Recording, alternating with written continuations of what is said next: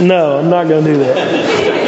All right, the reason we have this today is because John 19:16 through 42 is the crucifixion narrative, and y'all have heard that a bunch of times, I'm sure. You could probably quote it to me, but what I want you to see, and this is the case in all the gospel accounts, but especially in John, I'm going to be flipping back and forth between John 19 and Old Testament passages. So rather than to have y'all flip back and forth, or just listen to me read it, I figured I would just use this to throw the verse up on the screen, and that way you could actually see them. And I don't know what that is back there. Sounds like they're having a party. Hey, can I sit in your lap? Okay, never mind. Well, I didn't know you were going to sit down. No, I'm not going to sit down. I'm not.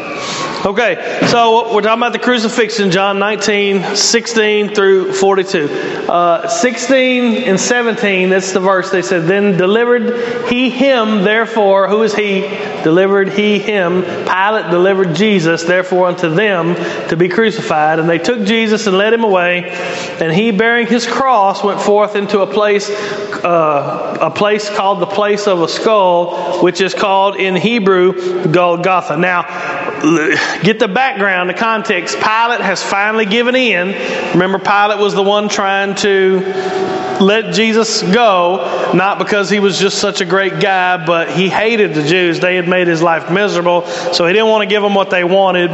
But when they started looking like they were about to riot, looking like they were about to cause an insurrection or whatever, he couldn't afford to have that happen. So he decided, you know what, I'm just going to give them what they want. Jesus is led away by, he's carrying his own cross, which is pretty cruel to make somebody carry their own cross. It was quite normal for that day. But what you see here and what you saw in the outline was, I didn't put any of the references to the Old Testament. I did a few, but not many, just because Jesus went through abject humiliation in all points. It wasn't just pain, physical pain that he went through. It was shame and humiliation, and he endured all these things. And he was treated as a criminal, and the shame of being a criminal and all that. Even though every aspect of this trial that he'd gone through was illegal. I'm going to unplug this thing. Well, it's very heavy now, so I'm not going to unplug it. I'm going to ignore it. Okay? So, this fulfills, in Luke, it says, this is Luke 23:37. It says, "For I tell you that this scripture must be fulfilled in me, and he was numbered with the transgressors." This is Jesus teaching his disciples that he's going to be turned over as a criminal. So when it says back in John 19:17, bearing his cross, he went forth. He took the mantle of a criminal and he walked through the city as a criminal on his way out of the city.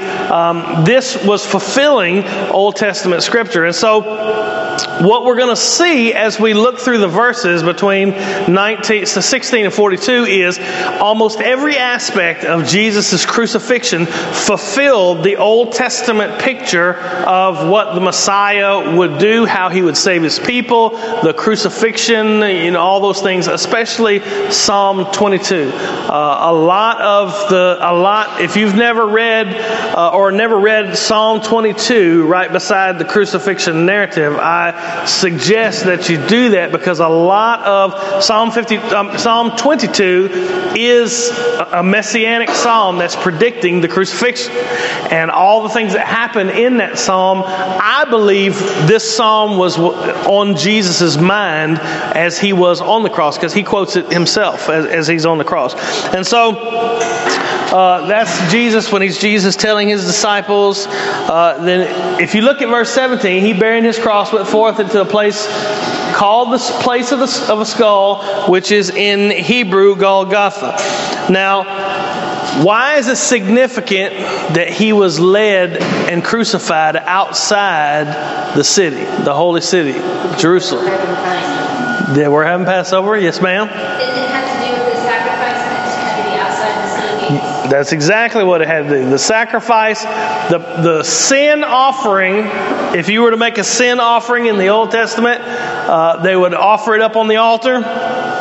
Then they would take it outside the city, and it would be burned outside the city. This is why I put this up here, so I can show you all these verses.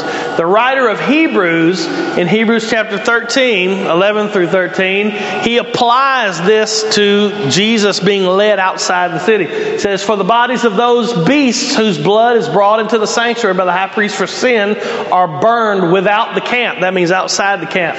"Wherefore Jesus also, that he might sanctify the people with his own blood, suffered without the gate," outside the city. And it says, "Let us go forth therefore unto him outside the camp, bearing his reproach." You see, everybody understand that? You see so him being led outside the city, for the writer of Hebrews, fulfills the Old Testament sign of the Passover, the sin offering being taken outside the camp and burned. So even him being led outside the city, for the writer of Hebrews and for the New Testament authors, it's a fulfillment of what the sin offering was supposed to be in the Old Testament. Make sense?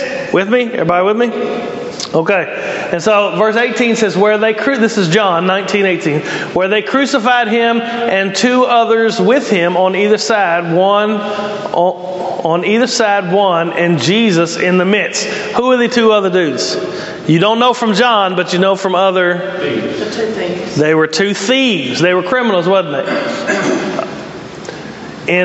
This was prophesied in Isaiah 53:12. It says, "Therefore I will divide him a portion with the many. He shall divide the spoil with the strong, because he poured out his soul to death and was numbered with the transgressors.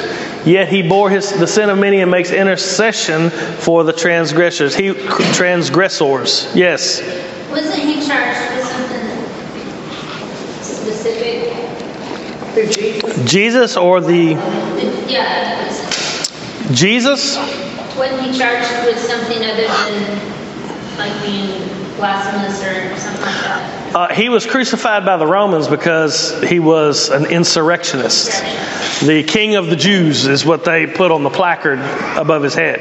So he was that's what Pilate put on the placard, and it really ticked the Jews off because he really wasn't the King of the Jews, but that's what he was being crucified for. Even though that's what we saw last week was Pilate knew this guy is not an insurrectionist. He is no threat to Caesar. He's no threat to the Romans.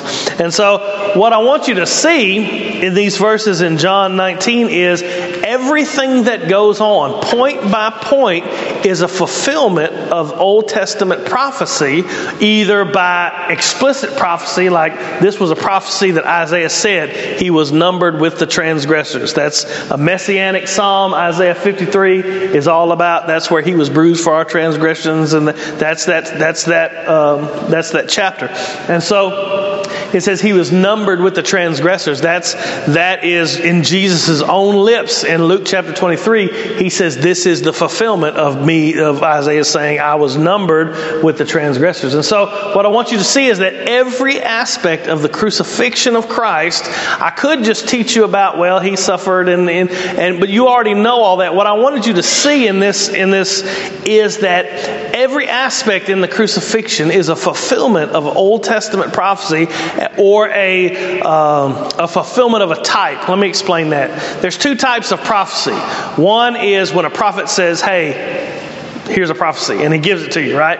The other is a picture in the Old Testament, like the Passover. The Passover pointed toward Jesus. He was a lamb led to the slaughter. The blood on the door pointed toward. You understand what I'm saying?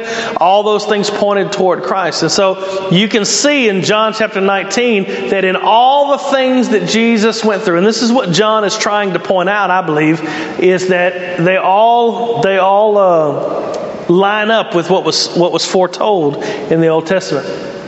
So this is verse 19 through 22 in John 19. So we're back in John 19. It says, "And Pilate wrote a title and put it on the cross, and the writing was, Jesus of Nazareth, King of the Jews. This title then read many of the Jews, for the place where Jesus was crucified was nigh to the city, and it was written in Hebrew, Greek, and Latin. Then said the chief priests of the Jews to Pilate, Write not the King of the Jews, but that he said, I am the King of the Jews.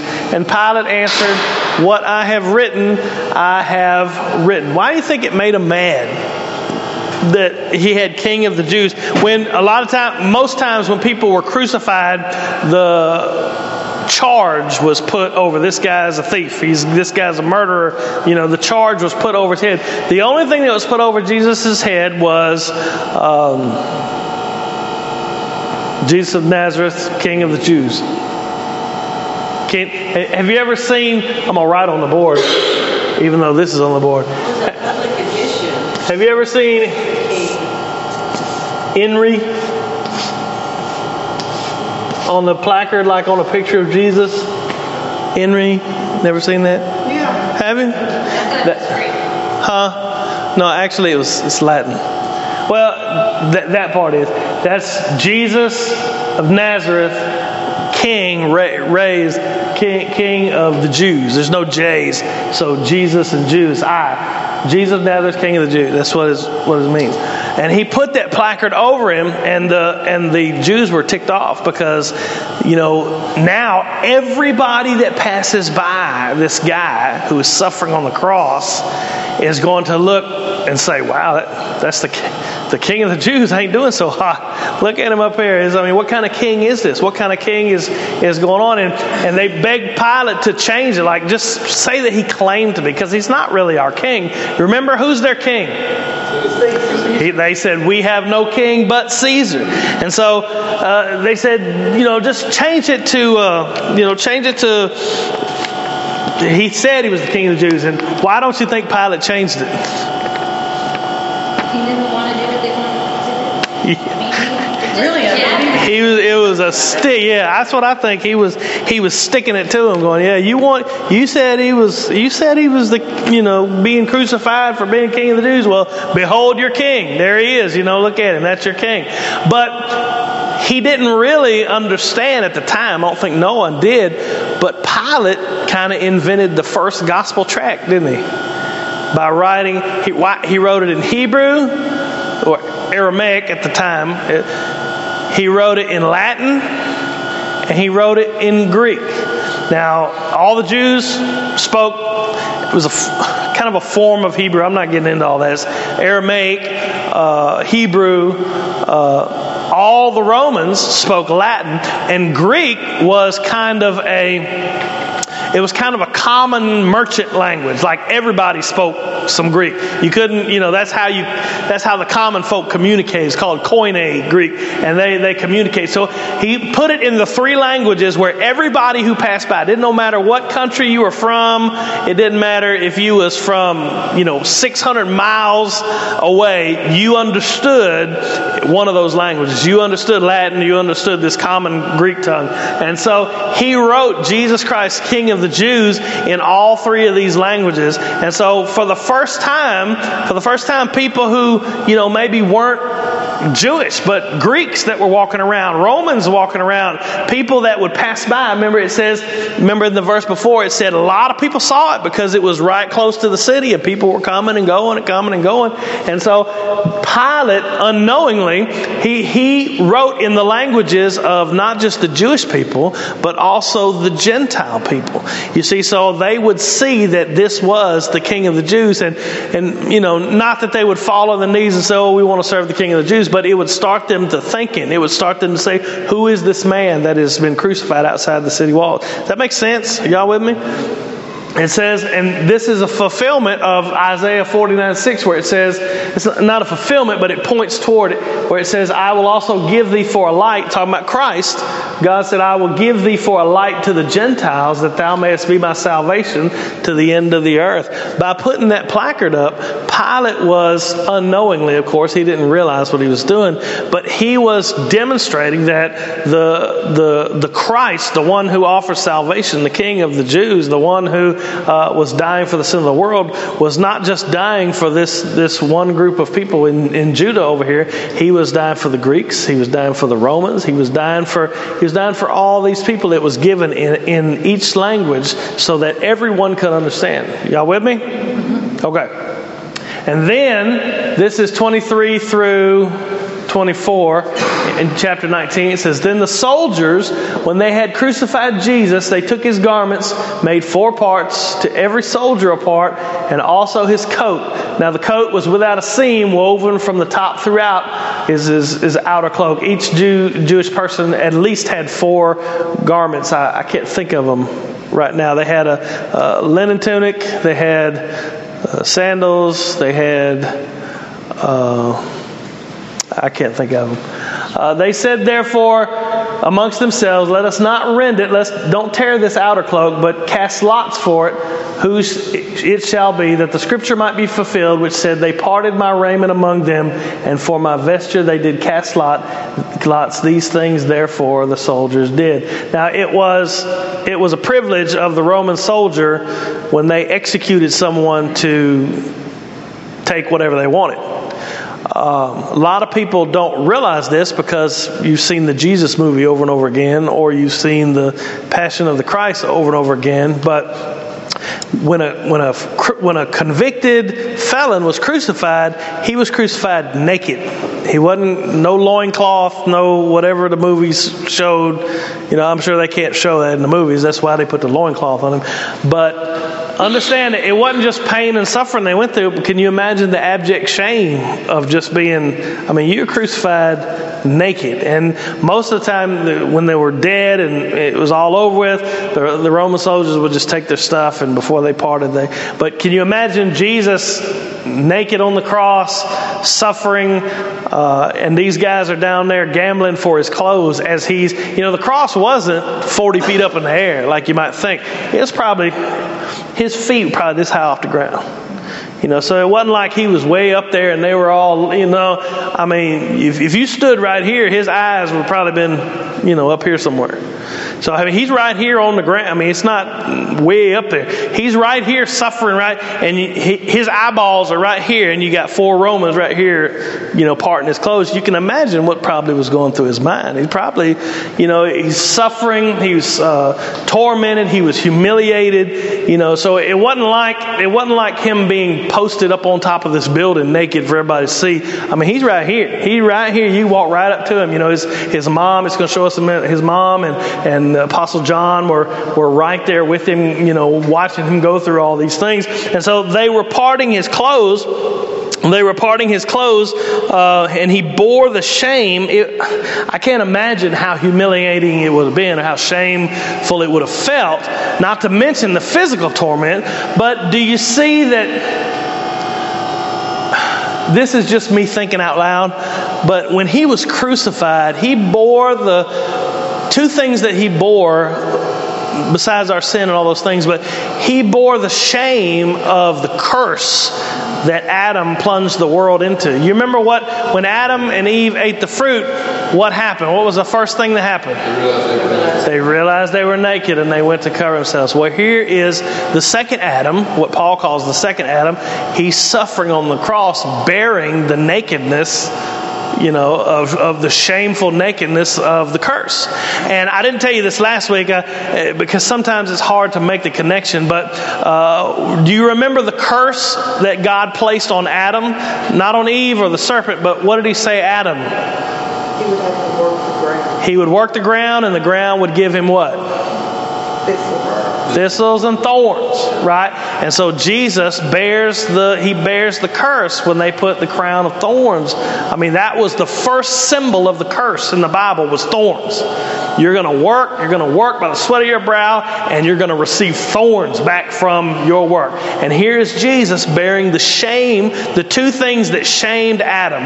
The curse of the nakedness, the curse that he understood the shamefulness of his nakedness, and the curse of the ground that it would bear thorns. So you got this picture of Jesus, the Messiah, the perfect man, the one who Adam was supposed to be, but ended up failing. He is on the cross bearing the shame and the curse of what Adam was supposed to be. Do you see how he's paying? It's like the Bible's coming full circle, and it's showing you that this is the redemption from all the things that has come before. Do y'all see that? Everybody, questions or anything? And they gambled for his clothes, and it tells you specifically that they, I think it's, yeah, I got it right here. It's Psalm 22. It says they parted, Psalm 22:18. They parted my garments amongst them and cast lots upon my vesture.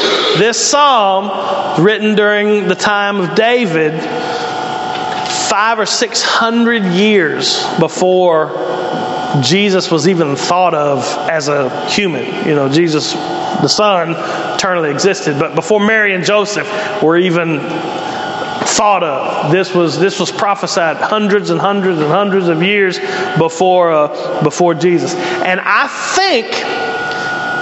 know that Psalm 22 was on Jesus' mind as he was dying on the cross. And there's so many parts of the crucifixion that are fulfilled in Psalm 22. Anybody know what the first words in Psalm 22 is? My God, my God, why hast thou forsaken me? Recognize that? That's the words that Jesus spoke. And so, understand that, yes, in a sense, while Jesus was on the cross, the Father turned his back on his Son because he bore the sin. But there was no rift in the Trinity. So, I mean, it wasn't as if, the Father said, "You're not my Son anymore," or whatever. Jesus was quoting Psalm 22. He was quoting Psalm 22. And if you go through Psalm 22, there's so many things that are fulfilled in the crucifixion. But at the end of the psalm, the psalmist says that he will not depart from me. He will not leave me. He will not, he is... let's just read it. Somebody turn to Psalm 22. It says, go ahead. They shall come and shall declare his righteousness unto a people that shall be born, that he hath done this. That he hath done this. That's the end of Psalm 22?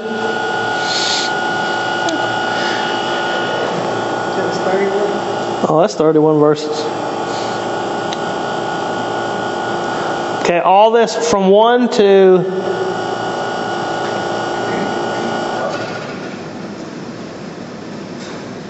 Save me. 1 to 21 is all about the crucifixion. It says they're pierced.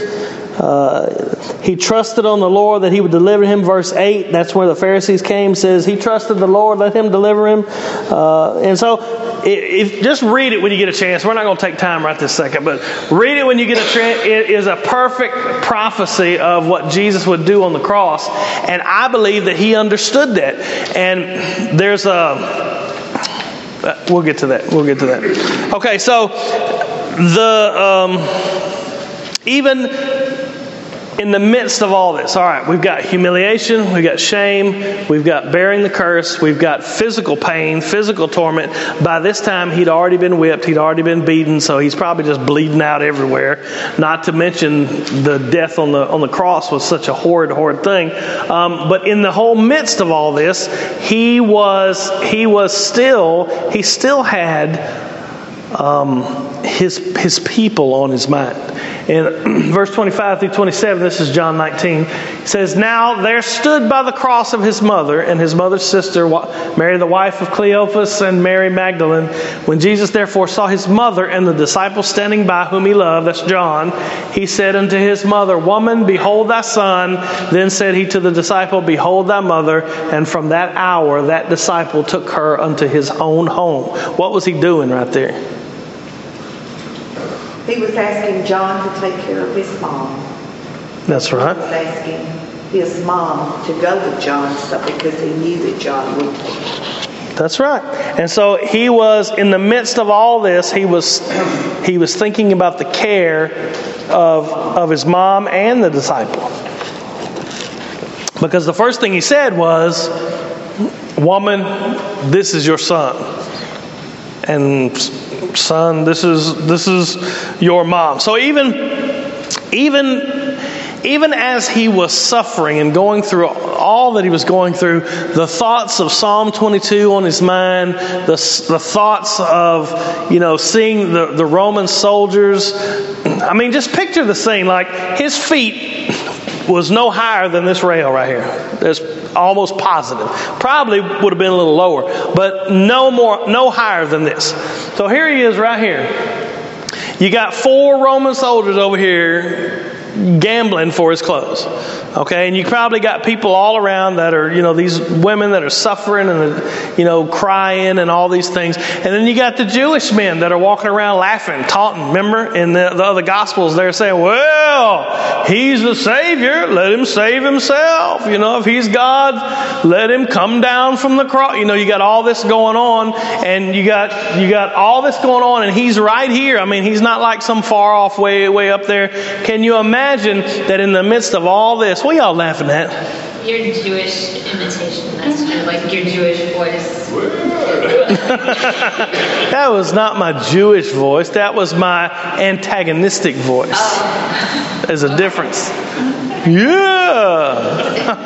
Anyway, so before now, was it funny? This is not funny, but that reminds me, this guy we were talking about, this has nothing to do with the lesson, but it's funny. I was at the hospital, and the other chaplain was, we were talking about our backgrounds, and I told him I'm Italian, and so I was like, I'm Roman, I'm come from the family of Caesar, really. I was just making up stuff. And he said, "Well, I'm a Druid." And I said, "Funny, you don't look Jewish." Okay, that was funny to me. I don't know what's wrong with y'all. All right, so he was still thinking about his mother. So here we have, this is where he died, verse 28. And this Jesus, knowing that all things were now accomplished. What things did he know are all accomplished? The promise. Jesus has fulfilled every promise of God that was given in the Old Testament. The sinfulness of mankind being paid for. You just name it. Knowing that all things were now accomplished, that the Scripture might be fulfilled, saying, "I thirst." He said, "I thirst."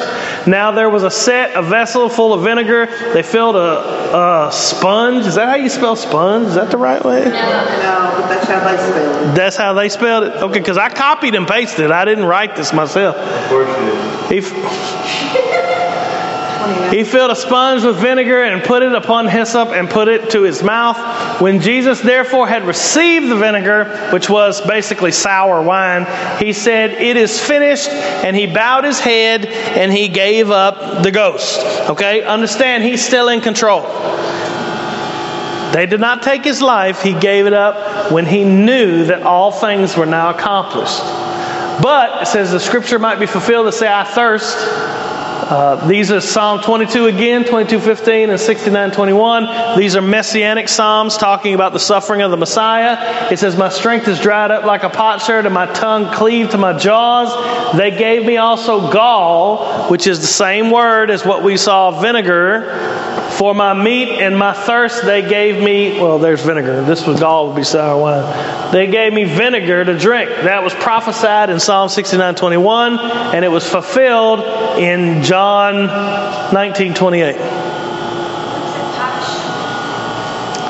I'll tell you after class. Didn't the Jewish guys know this? I mean, weren't they like going, "Wow, everything's..." They should have. And that's the thing. You and I probably wouldn't have, because we're learning all these things. We get to read. Even if you were grown, raised in church, you and I probably wouldn't have made the connection. But you got to understand, a Pharisee was steeped in the Old. I mean, they would memorize like 5 books of the Bible just by the age of 12. And they would have most of these psalms and liturgies, they would have these things memorized. They would know these things. And the psalms back then were not called Psalm 22, Psalm 23, Psalm 24. They were named by the first line that was in the psalm. So when Jesus cries out, my God, why have thou forsaken me? They should have known that he was quoting. They did know. They could not have known that he was quoting Psalm 22. I mean, because that was the title of the psalm that he was quoting. And so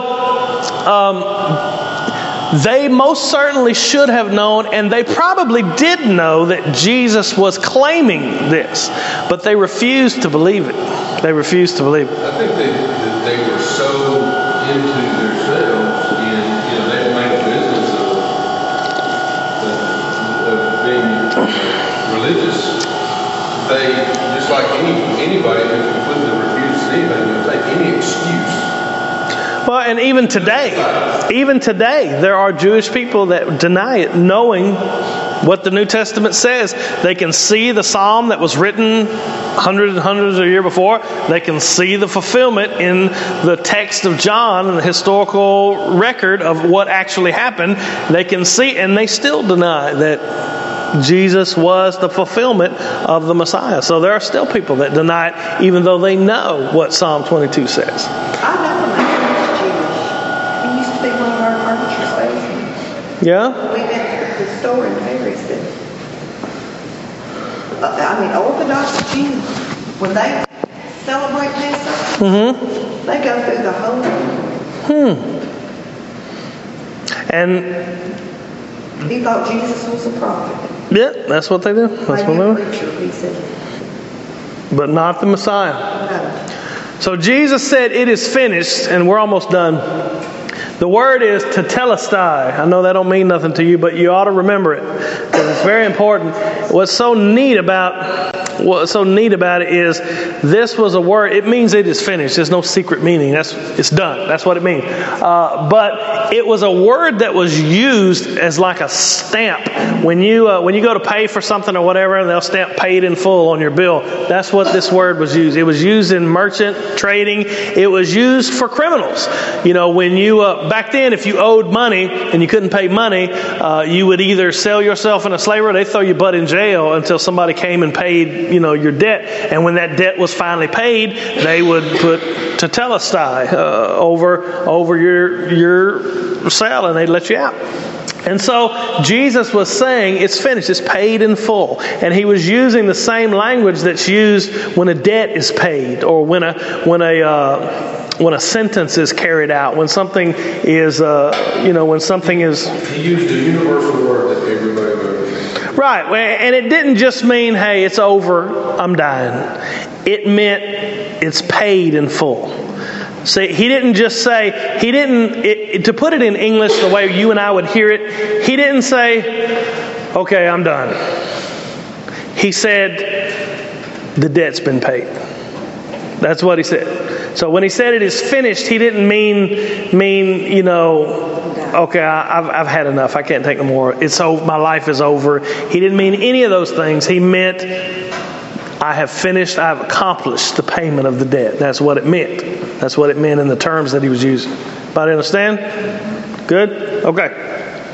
So, finally it says, the Jews, therefore, because it was the preparation, which is Friday, that the word, interestingly enough, the word preparation is the word for Friday. Like, the Jewish word for Friday is the word preparation. That the body should not remain upon the cross on the Sabbath day, for the Sabbath day was a high day, besought Pilate that their legs might be broken and that they might be taken away. They didn't want the people up on the cross during the Sabbath. Why did they want Pilate to break their legs? So they were going to kill them? So they would die quicker. How did it make them die quicker? If you break their legs and their bodies can't be boosted up, They suffocate to get from the hanging. air to their lungs. That's exactly right. When you died by crucifixion, you died by suffocation. You died because you could not breathe. And the reason is, if you, you can't mimic it on the ground, but if you're hanging by your hands out here, all your body weight's here, and what they would do is they would put one through, there's archaeological evidence of people that were crucified through the wrists and through the hands, so I'm not even getting into that discussion. They're both possible. But anyway, when you're crucified, they would put your feet, they'd bend your knees, and they would put a nail through both feet, nail through both hands, and basically you would hang by your hands. And your diaphragm would be in such a position that in order to breathe, you would have to push up on your legs and get it above your, get the weight off of your arms to take in a breath, and then you could let off and then breathe out. So every time you breathe, you'd have to push up with your legs. You'd have to push up with your legs. So to hurry that process along, they would come and break your legs. And so you could not push up anymore, and you would suffocate quicker. And so what you see you see the pictures of Jesus on the cross, and you know that he died on the cross. But the kind of death that he died was horrendous. It was that's where the word excruciating comes from, was the crucifixion. It was the most awful way to die. It was so awful that Rome forbade any Roman citizen from dying in this way. If you're a Roman citizen and you're convicted of a crime, they could not crucify you, because it was against the law to crucify a Roman citizen. It was that bad. And so what they were saying was, the Jews did not want these guys on the cross during the Passover, during the Sabbath day. And so they sought Pilate that their legs might be broken. And Pilate said, okay, verse 32, then came the soldiers and broke the legs of the first and of the other, which was crucified with him. But when they came to Jesus and saw that he was dead already, they broke not his legs. Okay, why is that significant, that they didn't break his legs? It was prophesied. Verse in Exodus, we're talking about the Passover. Exodus 12:46 says, in one house shall it be eaten, talking about the Passover sacrifice. Thou shalt not carry forth aught of the flesh out of the house, neither shall ye break a bone thereof, none of its bones.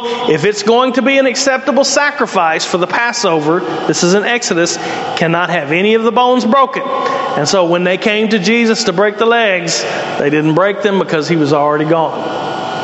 And then this is Numbers. This is talking about the Passover. They shall leave none of it until the morning, nor break any bone of it. According to all the ordinance of the Passover, they shall keep it. Talking about the Passover sacrifice. So they didn't break any of the bones of Jesus. And it says, but one of the soldiers with a spear pierced his side, and forthwith came there out blood and water. And he that saw it bare record. This is John, and his record is true. And John was standing right there with his mom, remember? He says, he that saw it bare record, his record is true, and he knoweth that he saith true, that you might believe. For these things were done, that the scriptures should be fulfilled. A bone of him shall not be broken. We saw that one earlier. And again, another scripture saying, they will look on him who they have pierced. That's Zechariah chapter 12, I think. I wrote it down right here. Chapter 11. Zechariah chapter 11? No, it's Zechariah chapter 12, verse 10.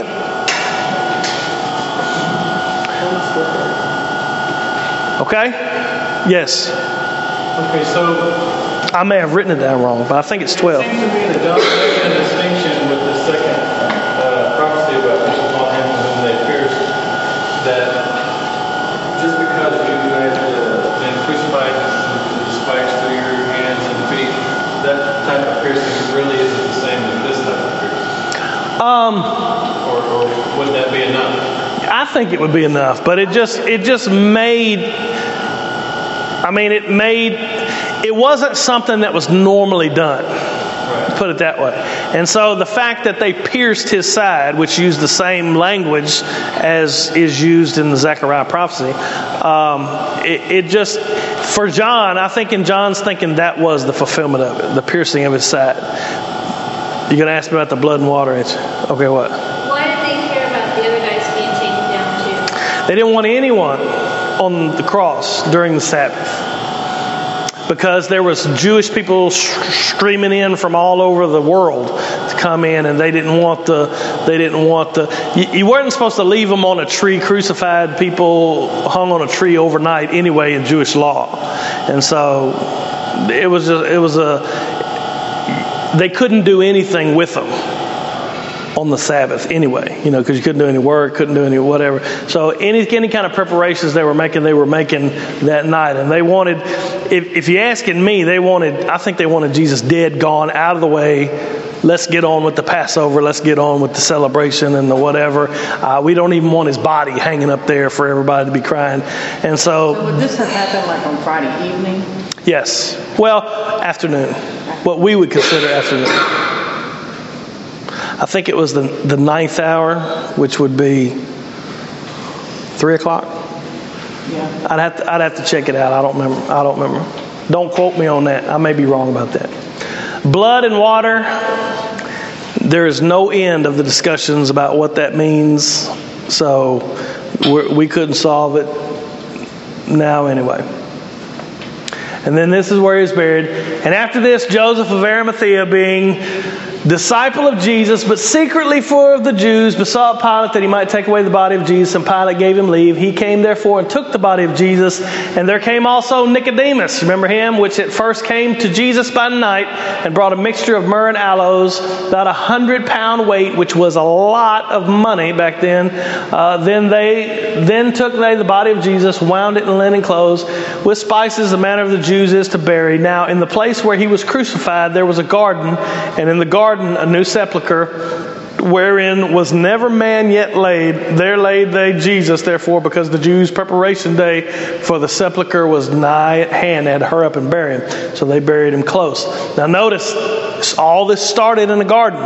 Jesus came to the garden. That's where he was rested. All this ends in the garden. And so this is the end of the section of the crucifixion. But Joseph of Arimathea, giving his tomb for him to be buried in, was a fulfillment of Old Testament prophecy. Verse Isaiah 53. You remember 53? We've quoted it like 4 or 5 times already. 53 is the Messianic Psalm. Pierced for our transgressions, whatever. He said, he made his grave with the wicked and with the rich in his death. That was the fulfillment of, because Matthew 27 says Joseph of Arimathea was a rich man. When the evening was come, there came a rich man of Arimathea named Joseph, who also himself was Jesus' disciple. That's Matthew 27:57. So even his burial fulfilled Scripture, that he was buried in a rich man's tomb, basically. So from the very beginning of this crucifixion narrative to from before he died to the way that he died, the way that he was mocked, the way that he was beaten, the way that he was tried, the way that he didn't open his mouth as a sheep led to the slaughter, from all that at the very beginning, all the way to the time that he was put into the tomb sealed up until 3 days later, and the resurrection is the next chapter. We'll come to that next week. But from that time to the very time that they sealed the tomb and walked away from it, he was fulfilling Old Testament prophecies and Scripture, things that had foretold this is what the Messiah will do, this is how redemption will come, this is how sins will be forgiven, and it's just too many prophecies fulfilled in this one instance to pass it off and say that it can't be. Do you see how John constructed his narrative in such a way that it just points out one right after the other that are fulfilled in Jesus? Make sense? Any questions? Any comments? No? Okay. 100 pounds of stuff, yeah, spices, oils. So they wrapped him up and he had 100 pounds of stuff on him, Well, I guess 100 pounds, 100 pounds. Be spread out. Be spread. All of it, though. They just said that was what was brought to prepare his body. So. But that doesn't bother me, because if he can get past the rock at the beginning, at the door, he can get out of the linen deal. No, I mean that's just one more thing that I didn't think. I hadn't either. I was thinking of